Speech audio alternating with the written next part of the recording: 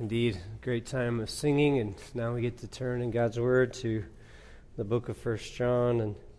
But before you go to 1 John, turn over to Matthew chapter 19. I want to use Matthew 19, the story of the rich young ruler, to introduce our topic tonight. Oftentimes I've wondered why people have pursued religion. For some, it's a pursuit of filling in any gaps that they are missing, and that is a classic example here in Matthew's account of the rich young ruler. Matthew chapter 19, and starting in verse 16, Matthew records it like this. He says these words, "And someone came to him and said, 'Teacher, what good thing shall I do that I might obtain eternal life?' And he said to him, 'Why are you asking me about what is good? There is only one who is good, but if you wish to enter into eternal life, keep the commandments.' And then he said to him, 'Which ones?' And Jesus said, 'You shall not commit murder, shall not commit adultery, shall not steal, you shall not bear false witness, honor your father and mother, and you shall love your neighbor as yourself.' And the young man said to him, 'All these things I have kept. What am I still lacking?' And Jesus said to him, 'If you wish to be complete, go and sell all your possessions and give to the poor, and you will have treasure in heaven. And come, follow me.' But when the young man heard this statement, he went away grieving, for he was one who owned much property. And Jesus said to his disciples, 'Truly I say to you, it is hard for a rich man to enter the kingdom of heaven. And again I say to you, it is easier for a camel to go through the eye of a needle than for a rich man to enter the kingdom of God.'" Let's stop right there. You have in this situation this young man desiring eternal life. He recognizes within himself that he is missing something. He is aware of it, and he pursues Christ, asking Christ what it is that he is lacking. While possessing what he believes are all the right qualities, he is internally aware that something is missing. What is evident from this account that this isn't a problem of effort. Here was the rich young ruler coming to find Jesus and asking. It was not a desire problem. Here was the rich young ruler asking, how is it that one could be saved? That what am I lacking? How can I gain fellowship? But what he realized as he was asking this question is that he did not have fellowship with God. He didn't have access to the kingdom. He was not entering in. And Jesus exposes that as he confronts him there. He exposes his love of money. But I don't believe that per se in this text the love of money was the main issue for this man. Actually, this man's greater struggle was the fact of his own self-righteousness. After Jesus laid out for him in verses 18 and 19, describing the commandments that he was to keep, his response was in verse 20, "All these things I have kept." I've kept the whole law. I've done everything that God would want of me, everything that's expected, everything that God has demanded in His law. I have kept all of those things. And Jesus uses the issue of money to show him that indeed he has actually fallen short, that he actually was not loving God and loving his neighbor as he ought, because he was keeping back from caring for his neighbor as he ought to. And that's exactly what Jesus exposed there when telling him to sell everything and give to the poor. He said, all right, you're loving others? As he quotes here in verses 18, 19, all the verses that Jesus quotes were related to how to love your neighbor. He said, all right. If you've loved your neighbor so well, then sell what you have and give to the poor. Something he was terrified to do. Now, the two observations I want to make out of this text that will help us head into the book of 1 John. The first is this, that even the natural man may desire fellowship with God. We've been seeing this in the beginning of 1 John. Even the natural man will have desire to be with God, desire to be in fellowship, awareness of eternal life, and even awareness that the one is outside of that eternal life. And secondly, what kept the rich young ruler from gaining eternal life was an unwillingness to see and acknowledge his condition. An unwillingness to see that he had fallen short. He had come to Jesus, maybe wanting Jesus' approval of the path he was already on. He had come to Jesus for various reasons. Just as many had even come to the church looking for affirmation, looking for Christians' commitment that they're on the right path. He had come for a particular reason. He just didn't expect that what Jesus would do would point the attention to his love or lack thereof. So all of this begs the question, exactly what the disciples asked right there in verse 25 and 26.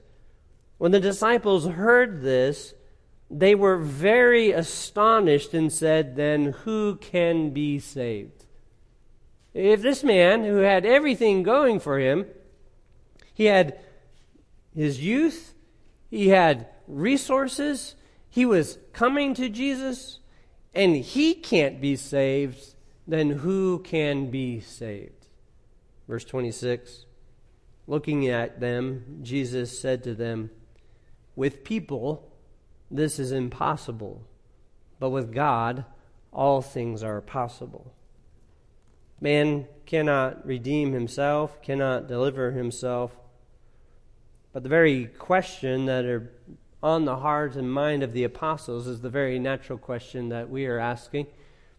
Who can be saved? How are we saved? Well, that takes us to 1 John. John, who had that front row seat of that whole exchange.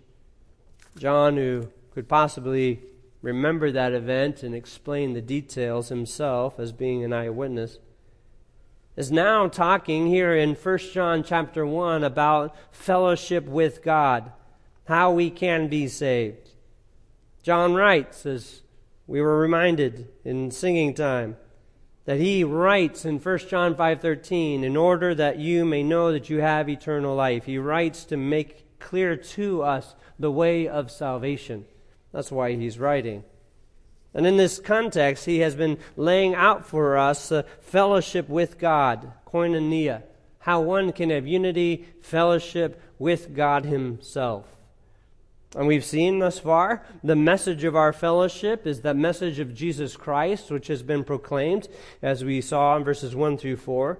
This message was given to us so that we may have fellowship. And then last week we noticed the members in this fellowship. Who are the members in fellowship with God?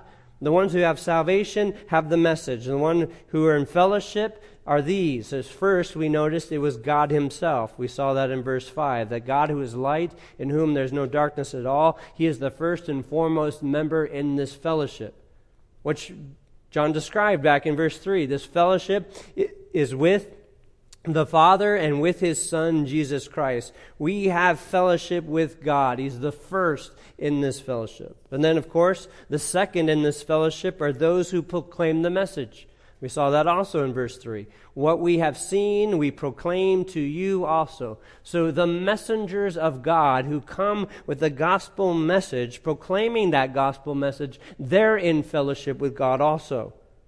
And then lastly, by implication, we who believe. We who have received the message.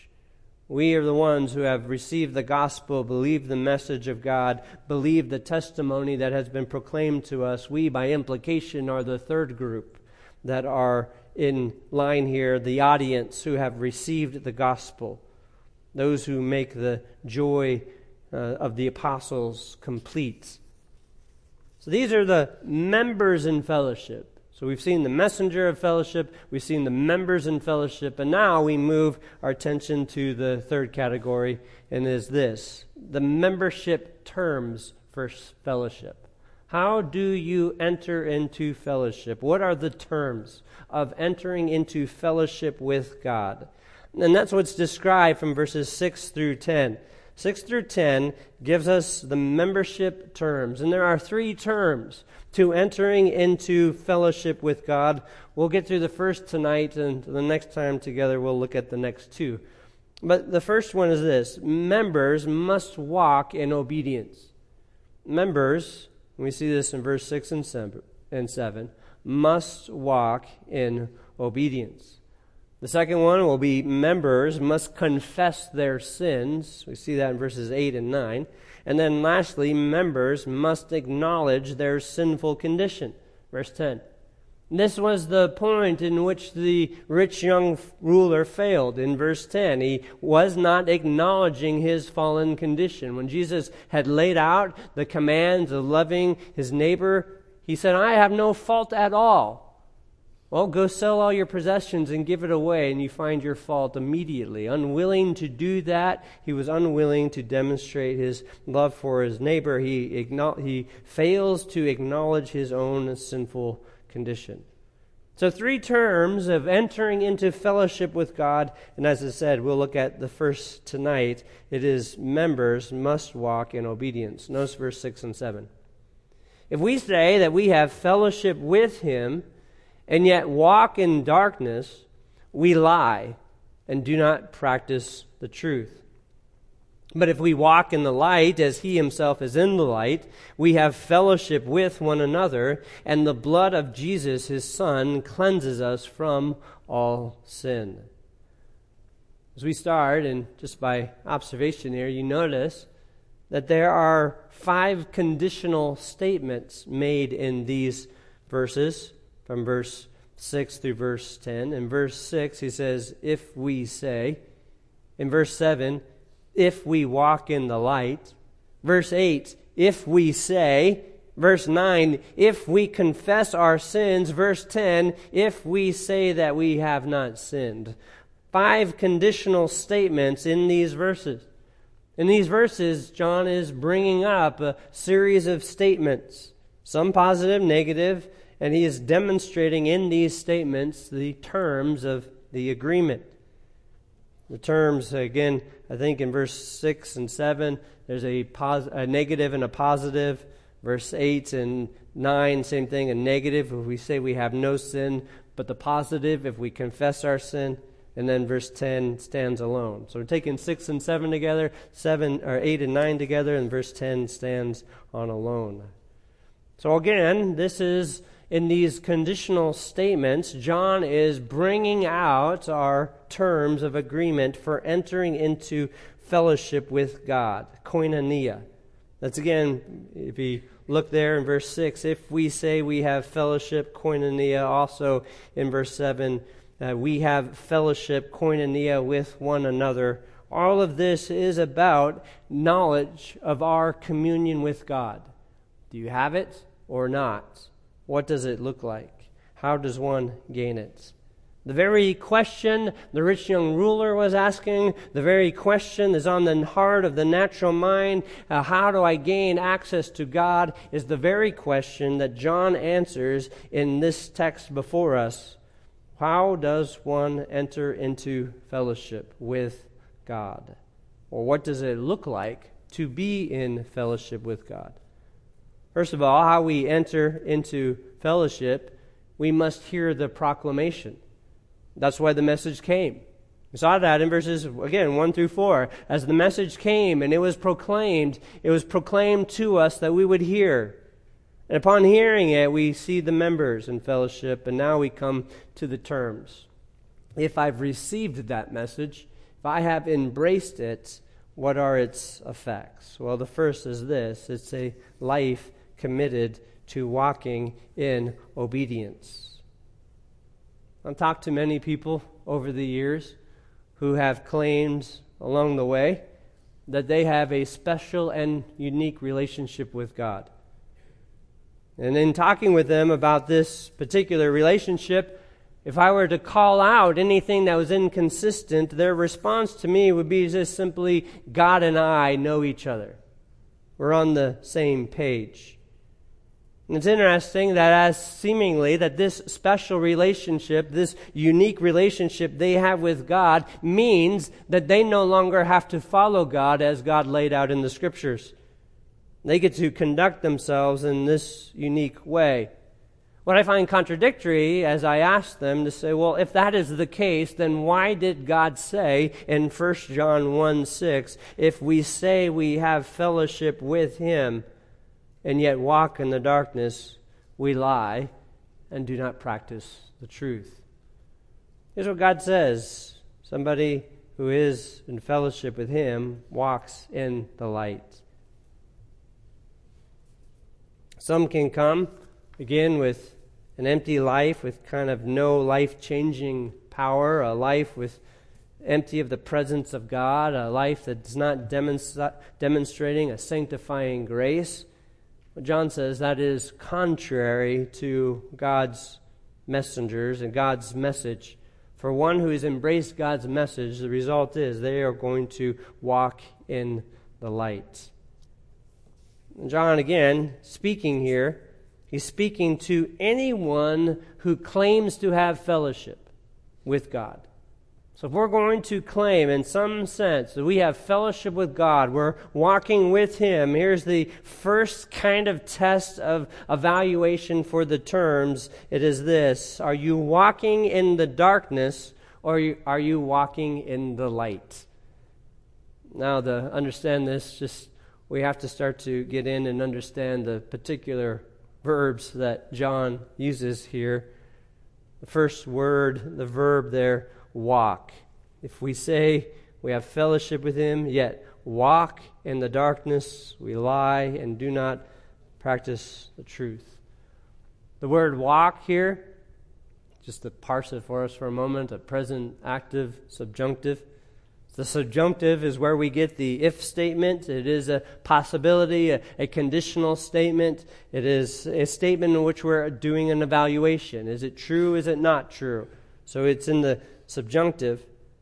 But it is in the present tense, which means regular, continuous action, ongoing, unbroken, regular action. And it's active in voice, emphasizing the subject doing the action. So if we, as the subject, are regularly walking continually in the practice of darkness, we lie and are not practicing the truth. That's what John is saying here. The word for walk is the idea of the conduct of one's life, the practice of one's life. So if somebody is in the regular, continual practice of their life to walk in darkness, they're not of God. Immediate, a personal evaluation for where one is at is simply asking this: are you regularly conducting yourself on a normal conduct of your life, the regular, ongoing, active practice of your life to engage in the darkness? If it is, then John has the stern warning of then you lie and do not practice the truth. Again, this had to be for the rich young ruler, a conflict, to walk away stunned by the harsh words of the Lord here. Even for us, the awareness of one's own sin, these become heavy words. John gives a reminder here of one is to be regularly pursuing the Lord, walking in fellowship with God.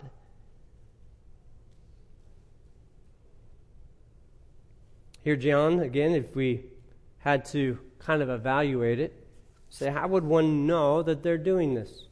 How would I know if I was practicing walking in the darkness, if that was the normal practice of my life, how would I identify that? Well, here are some questions you could ask yourself as a way of kind of personal evaluation. Do I know if I'm walking in the light or the darkness? Well, ask yourself this. The first question would be this: is sin dominating your life? Are you a slave of disobedience, that whenever sin comes calling, you always give in to it? Normally, regularly, continually give in to it? Or do you break the pattern of sin? Can you resist sin? Can you break its pattern? Can you say no? Can you put off the deeds of the flesh? Can you yield in your heart to the Spirit? Can you put off evil? The one who is regularly walking in darkness is unwilling, unable to resist evil. He is dominated by the practice of sin. That's what John's describing here. One who walks in the darkness, the regular, ongoing, being dominated by the practice of sin. Let me ask you just even another way. Are you even reluctant to walk in the light? Are you desiring to walk in evil? The desire as well of regularly desiring wickedness would demonstrate a life that is dominated by ungodliness, an active desire to walk in sin. The contrast would be a heart that desires righteousness, a heart that desires purity, a heart that desires to put off the flesh and to walk in the Spirit. The life that is dominated in the lie that John is exposing here is a life that wants to engage in evil and to live in it. Do we even care to put off sin in our life? These questions can expose immediately the heart that is either in a lie or in the truth. But notice how John expands this in verse 7. And he gives us more the positive side. That's the negative side. The negative side is we're putting off darkness. We're not consumed by the darkness. Here's the positive side. But if we walk in the light, as he himself is in the light, we have fellowship with one another. I'll just stop right there for a moment. Here's the positive side, the active pursuit of righteousness. And it's the exact same verbal form. You have a present active subjunctive. The subjunctive, the conditional statement. Is this happening? Active, the voice. You're regularly doing it. Present, it is ongoing activity. Present, ongoing, continual activity of walking in the light. This is the positive. And John emphasizes, as we walk in this light, we are having our fellowship with God. Just as God himself is light, God is pure, God is holy, God is righteous, God is without fault, God is without stain, he is perfect in all of his conduct. So the one who has embraced the message of God, who's embraced the idea of actively following God's footsteps, walking like God, living like God in the light, in the fellowship. Again, the emphasis here, the regular, ongoing practice. The emphasis isn't in the perfection of the work, but the emphasis is in the ongoing continuation of the work. Even like in verse 6, the emphasis isn't that you have sinned at some point in your life. The emphasis is on the regular, ongoing practice of sin. Here too, the emphasis isn't on the perfection of one's walk, but is the regular ongoing practice, the direction of one's walk. John could have, in verse 6, when speaking about the darkness, could have spoken about any sin at all. He would have referred to that in either an aorist or a perfect sense, saying, you have sinned, aorist, it's historical, it's provable, we can go back and see it. If that occurred, you were a liar. It's not what he's saying. Same thing here. In reference to the walking in the light, is not looking for one particular moment we shown a sign of obedience, but the ongoing and regular practice of living in the light. We have fellowship with God. Life, again, as one preacher emphasized, he's not concerned about the perfection of your life, but the direction of your life. An ongoing direction towards holiness and righteousness that is ever increasing and ever demonstrating that one is living in the holiness of God, the righteousness of God. We regularly live in this. And again, John goes a little deeper as he says all of this, of those who are walking in the light. John says, as we walk in this light, as we notice back in verse 5, we recognize those deeds are consistent with God. The message we have heard from Him and announced to you that God is light, in Him there is no darkness at all. One might ask the question in regards to what does this holiness look like? And the simple answer would be, well, just look at the life of Christ. One wanted to say, well, how am I to conduct myself? Well, what am I to do in this life of mine that I am to operate in? And just simply look at the life of Jesus Christ.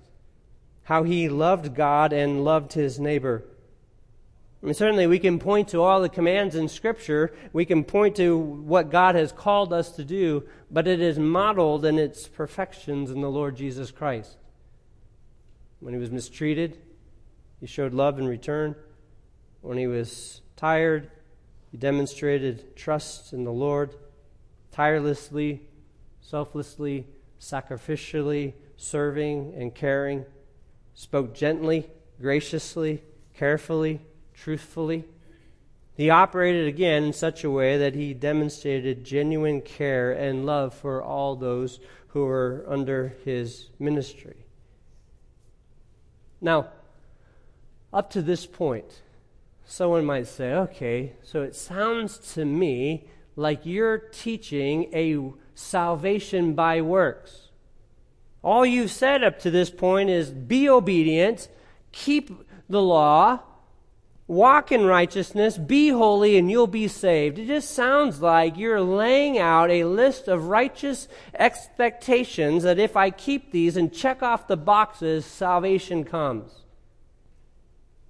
Certainly that would have been the position of the Jews, and most certainly the position of the rich young ruler. I have kept all those things from my youth. I've kept them all. I never murdered anyone. I gave to others.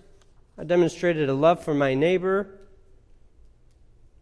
And most certainly, even the Roman Catholic would come along today and say amongst himself, sure, yeah, God gave His righteousness, but we just complete it with our good works.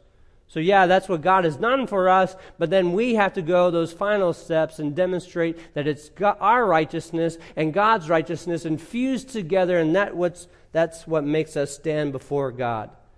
And obviously, this is what John is telling us here. Walk in the light, walk in obedience. So, Pastor, it seems like that's what you're emphasizing. Just walk in obedience and make yourself right before God. Well, finish the verse in verse 7. Notice what he says. And the blood of Jesus, His Son, cleanses us from all sin. What gives us the ability to stand before God? It isn't our perfect life. It's the blood of Jesus that cleanses us from all sin. Blood of Christ shed on our behalf, the blood of Christ which has atoned for our transgressions, is what makes us able to stand before God.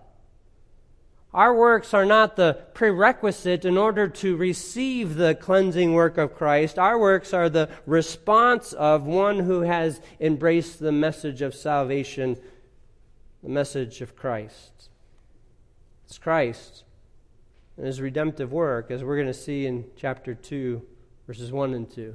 Christ, who offered up Himself as the propitiation. He's the one who has covered. He is the one who has gave entrance. Our life now is a response to this redemptive work, the shedding of His blood, the cleansing that comes from the satisfactory work of Christ. That is what makes us able to stand. Our works are a response. They're not the cause of salvation, they're the result of salvation. And that's the emphasis here. Anyone then who has received the cleansing work of Christ, who has had their sins washed away by the work of Christ, does not return back to the darkness to continue in the darkness. Anyone who has been cleansed by the blood of Christ now sets their life to walk in the light, to walk in newness of light. We don't need a reformation to a broken life to receive salvation from God. Nor are we at a point saying, okay, God, you've taken us so far, we got these last few steps that we will take care of this for you. No, it's entirely we enter into eternal life because of the work of Christ and what he has accomplished. This is what John draws our attention to in this marvelous text, because he has brought for us, again, brought us into fellowship with God. This is the first kind of, the first term for the entrance into fellowship. We walk in the light, not in the darkness. Let's look, actually, we've got a little bit of time. We can look at the second one, verse 8 and 9. Second term, entering into fellowship with God, is a term that members who enter into fellowship confess. They confess sin. Notice what he says. If we say that we have no sin, we are deceiving ourselves and the truth is not in us. But if we confess our sins, he is faithful and righteous to forgive us our sins and to cleanse us from all unrighteousness. Here is the second entrance point, is the acknowledgement, the confession of sin. That word confess there, in verse 9, if we confess, hamageo, is the idea of to say the same thing. If we say what God has said, if we acknowledge what God has said of us, if we confess sin, he is faithful and righteous to forgive. Verse 8 is the negative condition again. Then if we say we have no sin. The one who cannot enter into fellowship is the one who will not acknowledge their sinful condition. It's not sin. It was just a mistake. It's not sin. It was a misunderstanding. It wasn't sin. It was something else. It was a hereditary problem. Some physical problem. It wasn't sin. There was some other excuse for why I operated in that particular way. If we say we have no sin, we are deceiving ourselves. The one who is deflecting from personal responsibility is in a downward spiral of self-deception.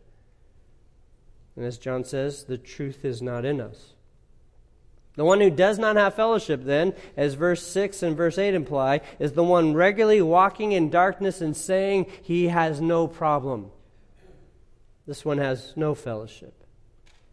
But we, verse 9, if we are confessing our sins, saying the same thing as God, acknowledging God's standard, acknowledging God's ways, he is, then the promise, faithful and righteous to forgive us our sins and to cleanse us from all unrighteousness. I love this word again, confess, because it is also present active. It is regular, continual confession. This isn't a one-time act of confession, but the normal practice and pattern of our life. The normal pattern of confession, of acknowledgement. He is faithful and righteous to forgive us our sins and to cleanse us from all unrighteousness. God forgives. And in this forgiveness, takes our sin and takes it out of the way. Once again, when we go back to thinking through the practice here, if we go back to verse 6, the one who is walking in darkness regularly lives in that darkness, has no fellowship with God, deceiving himself, saying of himself he has no sin. And then even verse 10, another negative, if we say we have not sinned, we make him a liar, his truth is not in us. This is the one who has stubbornly resisted God's message. I'm not a sinner. It's not my fault. I have no reason to confess. It's not the problem with me. And this was the very practice of the rich young ruler. I've done all of these things. I've kept everything. Where's my problem at?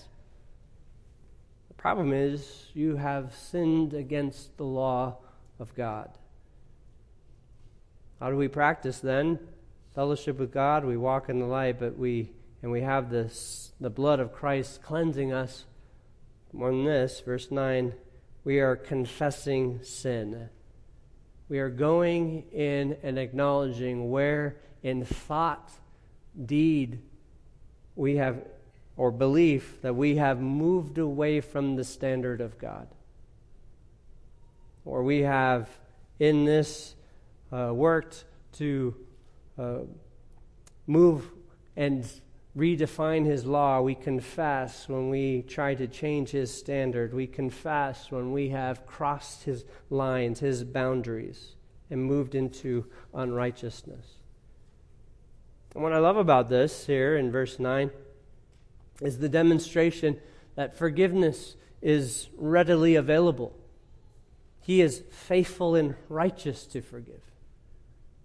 Faithful in the sense that He is reliable, trustworthy. You know you can go to Him for forgiveness. And righteous to forgive. He is able to do this without violating the righteous law. Chapter 2, verses 1 and 2 explain that for us. Chapter 2, 1 and 2 talks about Christ as the propitiation. And we'll expand that more later.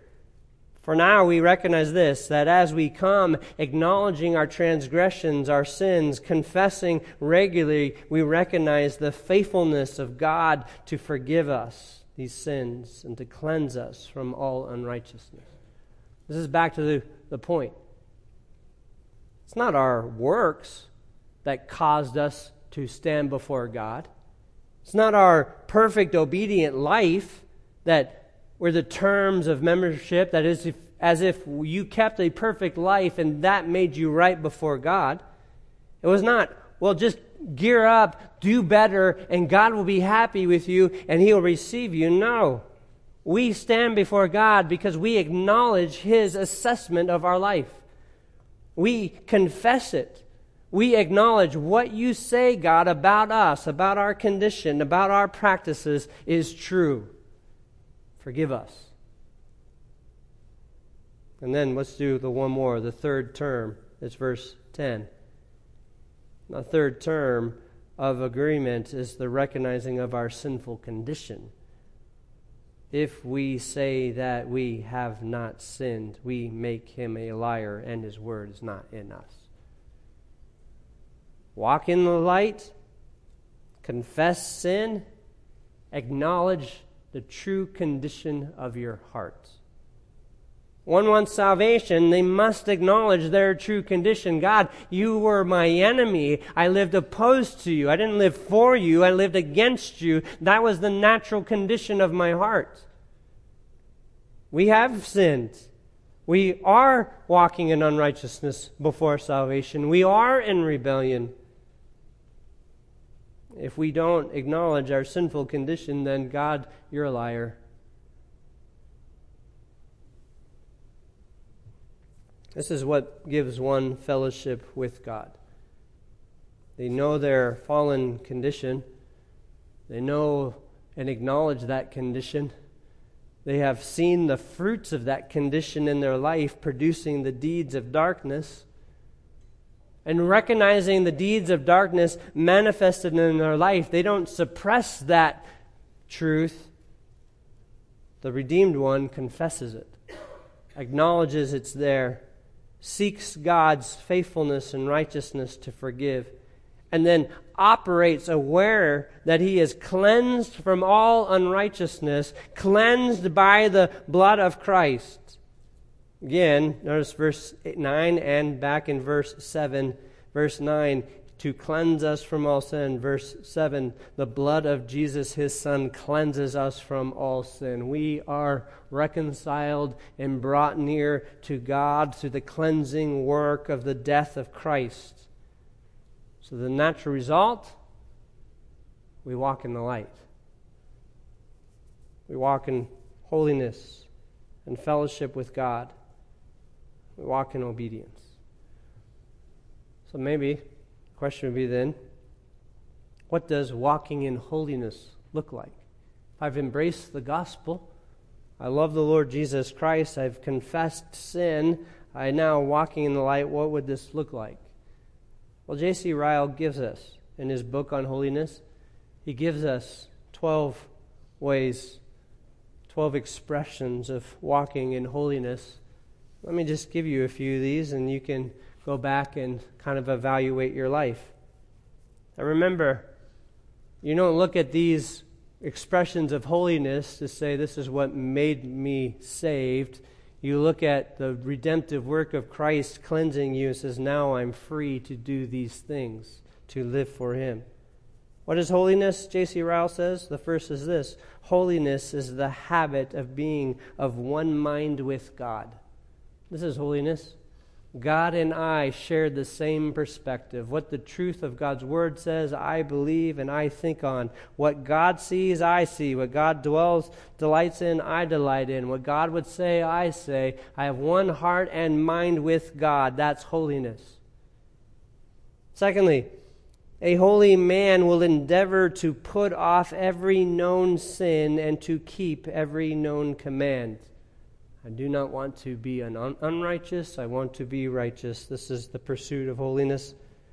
Everything that God commands, I delight to do His commands. Thirdly, a holy man will strive to be like our Lord Jesus Christ. To strive to walk like Him, to strive to reflect Christ, and to do exactly what Christ would do in all circumstances and situations. And fourthly, a holy man will follow after meekness, long-suffering, gentleness, patience, kindness, and governing his own language and his own speech. Holy man demonstrates the gentle mercies of God. Fifthly, a holy man will follow after temperance and self-denial. He's not looking for his own gain. He is giving up of himself for others. He is denying himself, resisting. He is restraining his own passions and desires. He is regularly practicing and comfortable with the idea of saying no to himself. No, I don't need that. No, I don't need that practice, that desire, that thing. I can give up of that. Holy man is one who will follow after charity and brotherly kindness. He is not looking to take advantage of the weak, the lowly. He is charitable, kind, merciful. A holy man will follow after a spirit of mercy and benevolence towards others, caring for, building up, showing mercy. He's not looking again to take vengeance, to pour out wrath.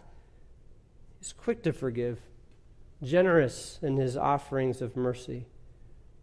A holy man will follow after purity of heart, not walking to unrighteousness and ungodliness, but walking to purity and righteousness. A holy man will follow after the fear of God, trembles at the word of God, trembles at the awareness of the greatness of God. He is constantly under the awareness of God's watchful eye, knowing He will give an account for all things. A holy man will follow after humility, not proud, self-exalting, but humble. A holy man will follow after faithfulness in all of his duties. Careful, excellent in all of his efforts, excellent in all of his labors of life. He is faithful, reliable. And a holy man is one who follows after a spirit-mindedness, wanting again to dwell on the things of God. I love this when John then talks about walking in the lights and having fellowship. These are the fruits that God produces, the fruit of holiness, the fruit of obedience, a life of regular confession, and a life that is acknowledging one's condition. So often, again, man wants to, in pride, self-will, not acknowledge the truthfulness of his own condition. Not really that bad, not that far off. I just need a little tweaking. No, from God's vantage point, you have fallen infinitely short. You're in a state of rebellion. You're hostile to Him. There's no hope. But to turn to God, seek forgiveness, and He's merciful and righteous to forgive us all our transgressions. I guess next time we come back, we'll look at the marvelous work of Christ in chapter 2, verses 1 through 2. Let's go before the Lord in prayer. Father, thank you so much for these verses and this testimony. For indeed, we are tempted to think that it is by our own efforts and our own labors that we enter into fellowship. But on the contrary, we enter into fellowship because of the marvelous work of Christ. Your message came. He sent out the messengers. Your messengers came in faithfulness and proclaimed it. And in that message proclaimed to us, we learned of the riches of your grace to redeem, your grace to save, to justify us. And we've called out in faith, believing upon your glorious name and your marvelous works, entrusting ourselves to you. And you deliver, and you forgive. For you alone have the power to forgive all transgressions. And in that, we give our lives entirely to you. Just as you laid down your life on our behalf, we laid down our lives on your behalf, to give you all glory and all honor, to be conformed into your various image, to be transformed from within outward, to live for your glory, not for our own self-exaltation. We ask, whenever we fall short, whenever sin comes upon us, may we not turn back to our own self-efforts, but may we return back to these very verses: confession and acknowledgement, knowing you are faithful and righteous to forgive. Our lives are now given to you to joyfully demonstrate the riches of your grace. So may all the members who have fellowship with you follow these very terms of fellowship and delight in the riches of your grace, confident not in their own efforts, but confident in your lavish kindness and mercy poured out upon them. And as they minister to one another, may they not minister under the yoke of the law, but minister under the freedom that comes in the Spirit and the freedom that comes in your grace. There would be joy in doing your will, and joy in living in righteousness, and the joy of holiness filling their hearts and minds, so that in all things you are glorified. So receive glory from us as we give our lives entirely to you. It's in your precious name we pray. Amen.